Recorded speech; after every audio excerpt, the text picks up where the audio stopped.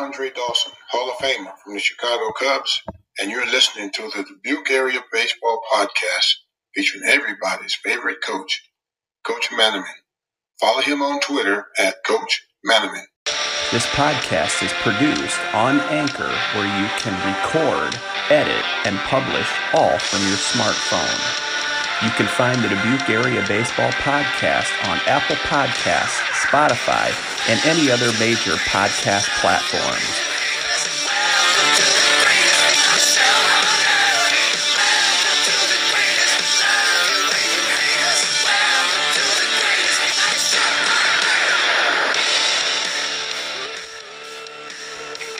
Stepping to the batter's box. And the next question, we'll start with Jerry, is from Cole Bogey. What do you believe is the main ingredient in building a successful baseball program? Well, I think there's four things that come to mind, and I just thought a little bit about this today, actually. First of all, build a positive culture. I think that's very important. Live your love for the sport you're coaching and develop a rapport with your team. So I think those things are very important. So if you display, your love for the game by doing all the little extra things and making extra effort, to get to know your players and everything real well, I think that's very important. Teaching fundamentals and discipline. Those are two things that, whatever success, had, and stuff. I think those two areas have been very important. Teaching the fundamentals and telling your players, what discipline, we had kind of a definition of discipline that I got from somebody. Do what you're supposed to do, when you're supposed to do it to the best of your ability and every time. And we would kind of, stress that to the kids too. And then the other thing I think would be developing personal relationships. I think the closer you get to kids, the harder they're going to play for you, the more they're going to respect you. So those four areas to me have been very important. Coach Core, what were the main ingredients in building a successful program? I go along with Jerry, but I would say teaching fundamentals, teaching fundamentals, teaching fundamentals. And teaching fundamentals. Simply because we don't lose ball games. Other teams beat us. We never beat ourselves. And people are going to beat you occasionally, no question. But you play the game well. And to build confidence, I think another important part is to build a good rapport with your parents and the administration and the players, of course, a mutual respect for each other, and getting the players to buy into your philosophy. Because all coaches have a little different philosophy at times about different things in the game, how we're going to approach it, and they need to buy into what you're doing. And I think over the years I had a lot of success that they bought into it. And I had the philosophy like, if a kid's being successful, don't try to change him just because he doesn't look good necessarily. But if he's getting the job done, leave him alone. When he's having problems, he's going to come to you and start asking questions. How can I get better, coach? How can I get out of this slump? And that's when they want to learn and when they're going to get better too. But there's a lot of things that once in a while a kid would maybe start to get a little too big for his trousers, and you might have to give him a little kick in the butt, but you always finish it up with a slap on the back. You're all right, buddy, but let's just make a slight change here. Just things like that you're a real team. You're all working together.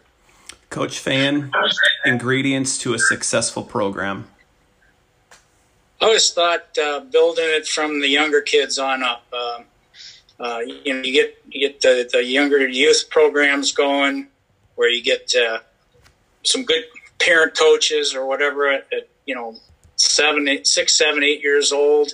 I always thought coaching at a town like Dyersville or Cascade would be ideal, because you could get your little league programs and everything kind of going, and you knew those kids were coming to your high school, and you could just teach them, like everybody says, the fundamentals and get some good coaching. And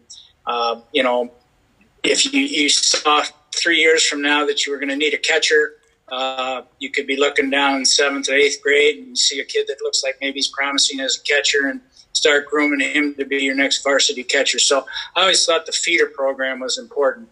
And then just to echo what you said, that learning the fundamentals. Some kids, I know sometimes we'd get kids at Wahlert and they didn't know the proper mechanics of throwing a baseball. You'd see them come out there and they'd throw the ball and you'd go, oh my God, different things like that. So I just thought just building a good feeder program for your varsity program would be the way to get a good program going. And then every year you've got players coming in. You're going to have years when you're going to be down a little bit and stuff like that. But, by and large, you got kids coming in that are going to know the system, know how to do things, execute things. And I thought that's the way to build a program. Next question is from David Rock, and we'll start with you, Coach Core. What are some drills that you did that you think would be valuable to kids today? For first and third was a situation that I worked a lot on during the years, and we spent a lot of time on it. It wasn't necessarily that people would run on us on first and third. Like in the old days, it was kind of like softball. If you get men on first and third, the runner automatically takes second. Nobody will throw through. They don't want them to score a run. We threw through all the time, but probably 95% of the time, we just said, which one do you want to be out? We practiced it a lot, and the kids got confidence.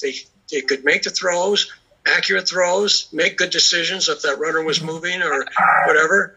And I think it worked for a lot of things in our system just because kids got a lot of confidence in their skills and what they can do. But my last many years of coaching, very few people tried to steal us first and third. So we still worked on it because it really helped the program. Another thing we used to use a lot of was what I call crossfire. We would get two coaches or outfielders. There's the outfielder's chance to help the infielders get a bat and a ball hit fungos. One hit to third baseman, one hit to the shortstop, and we had two on the other baseline hitting to second and to first. And they got a lot of ground balls quick. They weren't always the greatest ground balls. Some of the guys, the coaches, of course, hit good ones, but the outfielders. But you're going to get some balls that aren't necessarily the greatest either sometimes. But I think they got a lot of ground balls and worked on a lot of their skills there. We worked a lot on situations where we would put a defensive team out there and the assistant coach would work with base runners. I would stand at the plate and hit balls and have situations planned what I wanted to come up with, whether it was for somebody to throw to a lead runner, for outfielders to be calling balls, for infielders just to make routine throws, but for runners action game. And I think it gave, again, players a lot of confidence, and we went through a lot of situations because I was always a believer in some kid would come in and made a mistake, and I'll say, you should have known that. No, you never should say that to a kid. If you haven't practiced it, you practice it now then. It happened. Let's talk about it. You should have known it, to me, was slang, something you should not use, a bad word. We worked a lot on base running and steals, because it's, again, one of those things you assume kids can do, but do they really know how to get a good jump? And your pitchers are getting a chance to work on picking them off at the same time. A lot of individual kind of things, they were team things. As far as batting was concerned, we used a lot of pitching machines, somebody mentioned early, which I was told we had one of the, I think probably the first pitching machine in town. We used it a lot. Some of the kids didn't really like it, but they also got 50 swings in that were quality pitches to hit. And I really thought that was an important thing. And teams that come to town to play us, and we'd be in the batting cage with the pitching machine going, and the coaches say, before a ball game, we're using that thing? Of course we are. We're trying to get a speeds down. I could get that thing to throw a ball 100 miles an hour if I wanted to, and pretty accurately. And they aren't all grooved because the balls were different. They come out a little different. And we can set up curve balls and tell you, a curve ball's coming, but I want you to watch the spin on the ball and learn. When you see that spin, what's happening? And again, that was one of my philosophies. I loved it. I think kids learned a lot from it. And not all of them really appreciated it, but I think they got a lot more out of it than they really know. And now I see none. Nobody uses it. Everybody's in those short cage throwing, and I don't think they get the timing down. It's different, personally. But we did a lot of that. And kids, we also had a wiffle ball machine so they could work on quickness with their bat, see how close you could get to the thing, and they could throw some curveballs. We had a 5-ring circus going during my practice. We'd have a big pepper station where kids were out there. You can say, oh, pepper, They don't do that anymore. But I thought it was important because the kids out there throwing had to have accurate throws. The hitters had to hit the ball, try and control their bats to hit to everybody. We had a game going, usually rotating back and forth depending on who hit to who, and they didn't get it done or hit one over their heads or something. We had a lot of things going, and I just think that is important to keep people busy. I hate seeing kids stand around and stand in the outfield all day and maybe not even do anything hardly. And we worked on position drills a lot, where at first base you actually took him out there and worked on his footwork and situations when he should stretch, when he should not stretch, when he should leave the base to go hit a ball, because those things don't always happen. You get a chance to try them. Second baseman working on his throws second, how close he should be to the base to make a double play. How far away can I get and still get to that base and make the double play? Just a lot of little position things. And I could go on forever. I have a whole sheet of stuff I went through. I checked stuff off. A lot of coaches had called me over the years. I gave a speech at the clinic one year about drills, and they wanted a sheet. I just think there's so many things you can do. Like Ed said, he enjoyed practice. I love practice because there's so many things we could do. And said enough. Thank you. Coach Fan, how about you? Drills that you did that you feel that would be valuable to kids today? Ditto. Thank you, Ed. I appreciate that. Coach Rolling? No. Oh, I'm sorry. Go ahead, Ed. Yeah, Dick hit everything that I was going to talk about. One thing I did over the years is I built up a checklist of fundamentals, and I would look at that before practice, and I'd say, hey, did we work on first, third situation, or did we work on, something? The biggest drill that I liked, and Dick already mentioned of it, was situations, where you put 9 people out there on defense, and you get the other kids, put a helmet on them, and get them running the bases. You could work on base running. You could work on anything. You could set up anything you wanted to work on, first, third situations. I loved that because you kept pretty much the whole team involved, and you're learning everything that you could possibly come up with or try to come up with in a ball game. The biggest thing to me that I can tell coaches is try to keep the kids busy. We did a lot of station work. I mean, as far as drills, you can go on YouTube and find millions and millions of drills these days. But if the situation warrants it, and you've got the facilities and maybe a couple extra coaches, keep the kids busy. Because the thing I used to hate watching was you'd have maybe a coach or somebody on mound pitching, you'd have a kid hitting, and everybody else is spread out in the outfield standing around, talking about their night adventures last night or whatever. And I hated that. So we'd have a couple kids shagging, and then we'd have kids in doing station drills and stuff like that. But everything that Dick said there is exactly how I feel about it. But try to keep the kids busy and not a lot of standing around. Pitching machines, again, same thing. I see nobody uses them anymore, but I thought they were great for curveballs because you can't see many good curveballs in practice usually, unless you're facing your own pitchers. And sometimes I didn't like that because if our kids were hitting our best pitchers pretty well, I thought, maybe these kids ain't our best pitchers. But then if our pitchers were striking out all our hitters, I'm thinking, man, maybe we're not a very good hitting team. So off a machine, at least, there was no complaints there. But, just keep the kids busy. And again, that depends upon how many guys you got helping you and your facilities and stuff like that. But, everything, like I said, that Dick covered is what we used to do too. Coach Rolling, did they leave anything for you to cover on individual drills, or did they get really. it all? Just the practice organization is so important, and stuff. I think the teaching starts from when we're stretching and everything. Coaches need to be involved. They don't need to be sitting in dugouts, while kids are warming up. There's always something that can be taught to them or talked to about or whatever. And I think all three of us were big on situations, offensive and defensive, to make sure everybody's doing something. My thing is everybody should be doing something on every single play when you're on defense. You're never a spectator, you're a player, and stuff. So, They pretty much said it all. I just totally agree with what they've said. And I know coaching with Coach Rolling and playing for Coach Core, I've shared this in a couple episodes, that watching a Coach Rolling practice and being in a Coach Core practice, there were things that I would see you guys practice at Wahlert and things that we did when I played at Hempstead that you might never see in a baseball game in 5 years of playing. But if we did see it, we were always ready and we were always prepared for it. Coach Fan, you were chomping at the bit to get in there. Anything to add?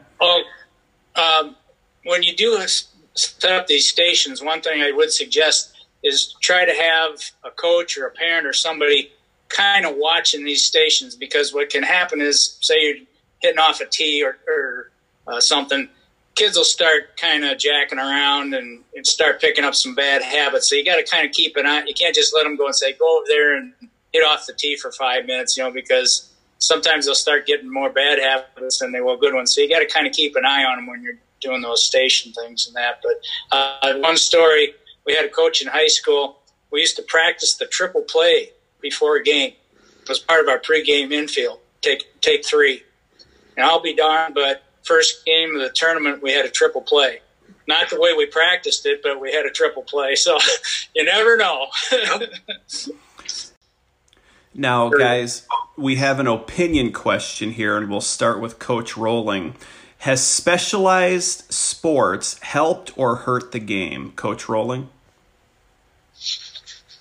Okay, that's always an interesting topic for me.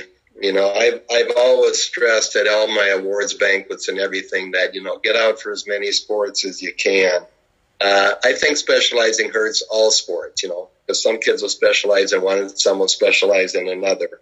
But my thing has always been, and as a coach, as a player, my favorite sport to coach or to play would be the sport in season.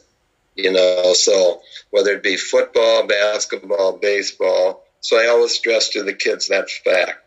I've always mentioned the fact sports you participate in, the more athletic you become. And the more you compete, the more competitive you become. And I think that's very important. So I don't like to see the specialization. And just quickly, there was an article by Dr. Andrews, one of the top orthopedics in the country, about 10 years ago, and just talking about all the advantages of being a multi-sport athlete. So that's been my big push all the way through my career, is get out for as many sports as you can, enjoy different coaches, enjoy different teammates, rest your body, and things like that. Coach Core, has specializing in baseball helped or hurt the game? I don't like specializing because a lot of kids miss out. I liked it in my high school days. The head football coach, his assistant would be the basketball coach. They all wanted you out. But the problem is that not as many kids got to play, because some of the same kids got to play all three sports or whatever. And this way you get a few more kids playing, but I don't like that specializing. It's and a lot of the other coaches didn't like baseball because it was the fun sport to play. And instead of getting beat up in football and have to play year-round in basketball. So I had an advantage, or I think we all had an advantage as being baseball coaches, but the kids wanted to be there. We didn't have to try to specialize. But I also found that trying to specialize, if you did, there was somebody standing on the hill up there watching just to see if you were doing something. So, but no, I don't like specializing. The kids deserve to start a new season and get a new start on things and play all of them and enjoy. I think, yes. Coach Fan, same question. I'd say the same thing. I had a kid once that was all-state in football, very, very good basketball player, and the coaches were pushing him to go to these camps and these clinics, and basketball was an all-year-round sport at Wahlert a lot of times when I was there, and he was out for baseball, and he said, Coach, he says, I'm so glad I'm out for baseball because I really enjoy this, and it's fun. Like Dick had mentioned, it's a fun game, and I enjoy this, and just to get away from those other sports. And that was his feeling. And I know when I was the baseball coach at Clark and I was recruiting, I always looked for the kid that was a multi-sport player, because you're looking for the good athlete. That means he's probably a really good athlete. And, specializing, you're kind of putting all your eggs in that one basket and things don't work out. You've missed an awful lot. And I know we always fought a lot about going to camps and clinics and other sports during the seasons. And my rule was, when it's baseball season, you play baseball. When it's basketball season, I'm not going to bother you to go to a baseball camp in the middle of basketball season. And by and large, as the years went on at Wahlert, all the coaches were very cooperative about that. But, I don't like the specializing part of it either. And a good example is the lad out there at Western Dubuque, Calvin Harris, I believe it is. Yep. Plays football, basketball, baseball, and he's outstanding in all of them. And he's just an all-around good athlete, So, no, I don't like that. Now, Coach Fan, you're up for our last question during the 7th inning stretch section, which comes from Scott Harris. What are your thoughts on launch angle? Well, I kind of get a kick out of that.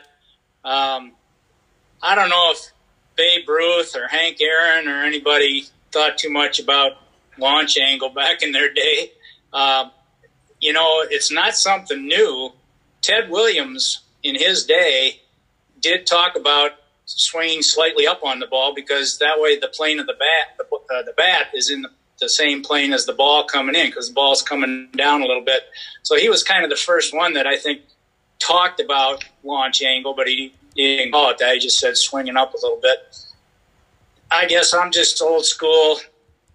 Yogi Berra used to say, I see it and I hit it. And, that's kind of my philosophy. You start thinking too much in there, and, this foot's got to go here and this elbow's got to be here. And, launch angle is good, because obviously that's what's the big bucks anymore, is hitting a home run. So everybody's launch angle and exit velocity and all that. Well, that's good if you're 200 pounds and fairly strong and that, but if you're a 150-pound high school kid, I wouldn't worry too much about launch angle. I just worry about making contact and a good short stroke and things like that. And I think maybe that's too much for me. Like I said, some of the great hitters probably never thought about that. And like I said, Ted Williams was on it a little bit, but they're talking, well, you want a launch angle 18 degrees and stuff like that. That's beyond me. I just don't see it. But again, I'm an old school kind of guy. Coach Rolling, your thoughts on launch angle? Okay. First of all, Ted Williams was the name I was going to bring up too. Like Ed mentioned, that he was the first guy, actually had the slightly uppercut, and everything. I think back when we were playing and first coaching, I think a lot of time people stress swing down at the ball. I was never a proponent of that. I was always, swing level at contact, but a swing to the level of the plane of the ball. That way your bat's in the hitting zone longer and making contact. So if the ball's coming down, like Ed said, and the bat's going up slightly, that only makes sense. That's going to give you the best opportunity to make good contact, and stuff. Again, I think it's more for home run hitters, with my son involved in college coaching and me getting a chance to help him out, everything, I hear a lot about that. And that is, the big thing nowadays, and everything. But I don't know. I think it's just going to be a phase too, where it's going to go out here in a few years, and some of the coaches are going to start to teach a little bit differently again. And I think it's overhyped myself personally. We'll have to see. I guess there's more strikeouts as a result of it. I think at the high school level, put the ball and play hard. That was a big thing. Hit it where it's pitched. Hit it hard. Make it simple. I'm kind of like stuff. Sometimes there's just too much talk about this. I do remember one kid left-handed hitter. This has probably been 25 years ago, and he had a slight uppercut. He was a left-hander. He had the high load with a high front knee kick, and everything. And I didn't really know much about that, but he was a great hitter. I left him alone. I didn't try to change anything. He was a great hitter, and that was really my first experience where I really saw him. Then when I hear about people talking about it now, that's the person that I think of, and stuff. But yeah, I mean, it's interesting. I mean, obviously most kids buy into that type of thing. They all think they're a power hitter at times, but I'm not a huge proponent of it. Coach Corey, your thoughts on launch angle? Well, it goes right back. We had Ted Williams at a clinic in Cedar Rapids in the middle 70s, and it just so happened I happened to be on the crew that was to take care of him. He came from Sears, but he was their outdoorsman. But we had a contact who got him Sears to send him to our clinic, and he did not want to come in any way. He was not a very nice guy, especially with reporters. He was kind of nasty. And he said, I don't want to be here, gentlemen. I'm going to do what they told me to do. But we took him to dinner that night. He gave his afternoon talks, did a good job, and he talked about somewhat like a launch angle. But that night he said to us, there are 700 baseball coaches out there. I cannot believe it. High school and college baseball coaches. I think I really enjoy this. And I didn't want to be here. I'll guarantee you I did not want to be here. And he started talking to us. He actually signed a couple baseballs for guys that he never did. And he said to us, I talked about hitting today, and he has to be arguably the best hitter ever in baseball, batting over 400 in a season. He said, I'm listening to these college coaches talk about kind of a chopping swing like you guys were talking about. He said, that's terrible. If you actually chop like they're saying, you'd hit yourself with the bat. He said, they all level back out, and they have a little upward swing to it, just like I was talking about. He said, my philosophy, and I think you'll find most hitters do it whether they really think about it or not, is they throw their hands at the ball.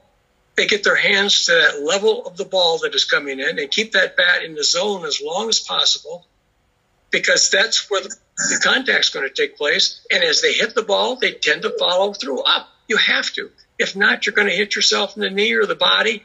He said it's just a natural thing to do. And we enjoyed it. He sat there for probably 3 hours that night talking to us as individuals, and it was probably the best thing I ever got out of a clinic. And it was great.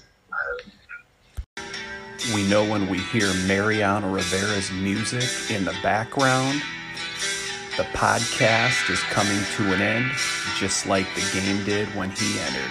Stick around for closing time.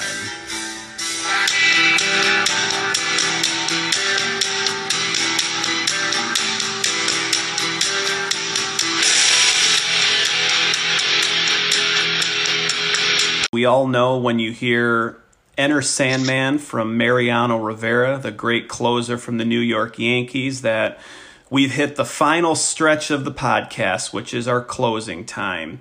In tradition, we give all guests a cheesy baseball name, and then they get some time uninterrupted to speak about anything that they would like to about baseball, coaching, life, or anything in general. Again, so it did not look like I was playing favorites, we're going to go in alphabetical order, and we are going to have a coachable moment with Coach Dick Core.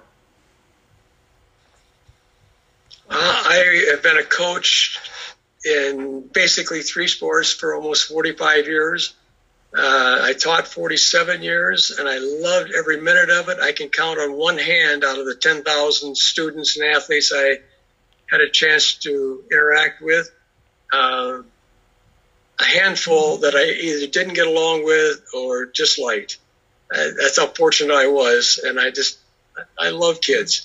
There's been always a saying, how many lives you've touched. I'd like to reverse that and say how many of them. I still see them. I still enjoy every minute of it. Baseball definitely has been a great asset in my life. There's been a lot of great experiences, a lot of good relationships, a lot of great families that I still see. There's been several families that have stayed that supplied us with a lot of baseball players, and I'd love to mention them all, but I certainly miss one. It's just been a very good experience. I certainly didn't do it for the money. You understand that part, because as an engineer, I'd have made a lot of money in comparison to what I had, but I would not give it up for 1 minute. I really have enjoyed it. I don't feel I've ever had a job. I really do miss it yet at 78. I would probably go back if I had a chance, but my wife, I disagree. She said, "You're going to die in the classroom. That would not be smart." So there's been a lot of great experience. I remember one team, it would happen to be the 78 state championship team that I said was a great group of individuals. There were 8 different guys during the year batted in the number 4 slot. I didn't realize it. Some parent pointed it out to me, but it just that they all were that good, and they all got hot at one time or another. We had a great double play combination that the pitchers would say, overwalking one just so they can get another double play. They have the school record for number of double plays, to my knowledge. I don't know if they're keeping track of that anymore or not, but it was kind of a joke. We're putting him on just to see if we can get another double play. And that was the kind of things, how much fun the kids had too, I think, over the years. And there's a whole lot of great teams. We had a lot of teams go to state that I haven't had a chance to mention. They were all great players. I'm not sure what else to say other than I've really enjoyed it. Nick, I enjoyed you when you played for us, even though you had a little spiked hairdo that at the time was just a little different, but I tolerated that. I didn't ask you to cut it, did I? Or ask you to put it down? I like kids. I found the best in each kid that I could, and I think they also related to me pretty well for this. Give me that respect also, because I did, I hope. Thank you. Coach Core, thanks for joining us on the Dubuque Area Baseball Podcast. Now we're going to go to Ed Fan, Hall of Fame coach of Dubuque Wahlert, and we're going to find a hole with Fan. Just 3 quick things. First of all, like Dick said, the people, the coaches, the players, everybody, the parents that I've been involved with, been very, very enjoyable for 27 years. I want to especially thank my family, my wife, Kim, my son, Adam, who was bat boy, who played for me and also coached with me for 2 or 3 years. And my daughters, Emily, Margaret, and Maureen. I have to get them all in there, you know. Without sounding sappy, for all you kids out there, go with your heart, go with your dreams. You don't want to go back, look back 10 years from now and say, gee, I wish I'd done this. I wish I'd practiced a little harder. I wish I'd done this better. You know, I wish I'd tried out for this or whatever. When you feel like you want to try something, try it, you know, and don't look back with regrets. And the last thing, this is for all the baseball brains out there and the guys that really want to think about the game and the gals. Did you realize that baseball is the only sport where when you're on offense, the defense has the ball? Think about that, Nick. That could be a whole new show for you later on. It could. I might reach out to you and have you on as a guest again. After this one, I don't think there'll be many curtain calls, but just think about that one once. Coach Fan, thanks for joining us. Can I interrupt for a second? Go ahead, Coach. I mentioned my family either. This is definitely a family business. It was kind of a joke. My girls had to come over to the field if they wanted to see me. I was always coaching something. And I finally got out of basketball because I was actually going to a church meeting one night. And my girls on the way out the door said, "Good luck in your ball game, Dad." That hurt a lot. That's one of my biggest regrets of coaching. I probably spent more time. I spent more time with other people's kids than I did my own. I do regret that. But my family was definitely a supporter, and I relate to Ed real well with that one. And Coach Rolling, we're going to end with you, and we're going to rake with Rolling. I would like to thank you, Nick, for giving me this opportunity and to be able to share in with Dick and Ed in this Zoom session. I would like to thank my wife, Barb, for allowing me to follow my passion, which has been coaching baseball, basketball, and football most of my career. Our children, Nathan, who I was fortunate enough to coach a couple years with, coach for a couple years at Cascade, and then now I'm able to coach with him a little bit at Simpson College as well. And then our 3 daughters, I'd like to thank them too, Emily, Natalie, and Jesselyn.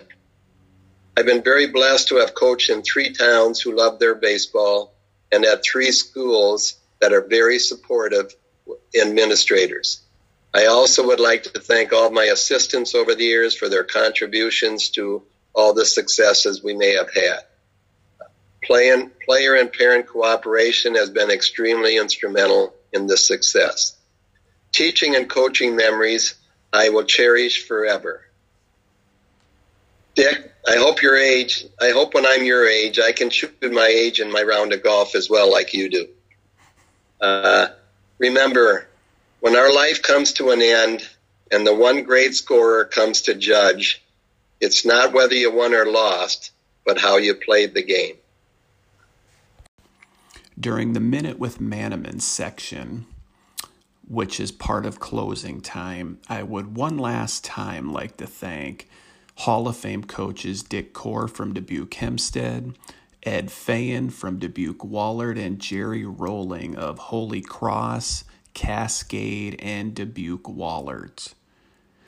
I was scrolling through inspirational baseball quotes, and I came across this one, and I'm able to tie it back into the podcast. Win the game before it's played. You heard Coach Core, Coach Fayen, and Coach Rolling talk about the amount of preparation that they put into their practices and that they put in during games. Take their advice, not only for sports, not only for baseball. Take their advice and put it into life. I think of when I interviewed for my dream job, I was prepared. I did not go in nervous because I was prepared. I answered every question with confidence. I believed in myself. I believed in my abilities, and I believed I was the right man for the job. I got that job. I've been more prepared and won games before I even stepped on the field by work that I put in before I even stepped in that classroom, that interview, or that baseball field. This is one of those episodes where I suggest you listen to it multiple times because there's so much good advice in there, not just about baseball, not just about coaching or playing, but about life. I've listened to it multiple times, and every single time I listen to it, I pull out a new piece of information that I want to try, that I want to add to be a better person, to be a better teacher, to be a better dad, to be a better husband. And just like that, 643, we're out of here. Post-game show is brought to you by Christ, I can't find it. The hell with it.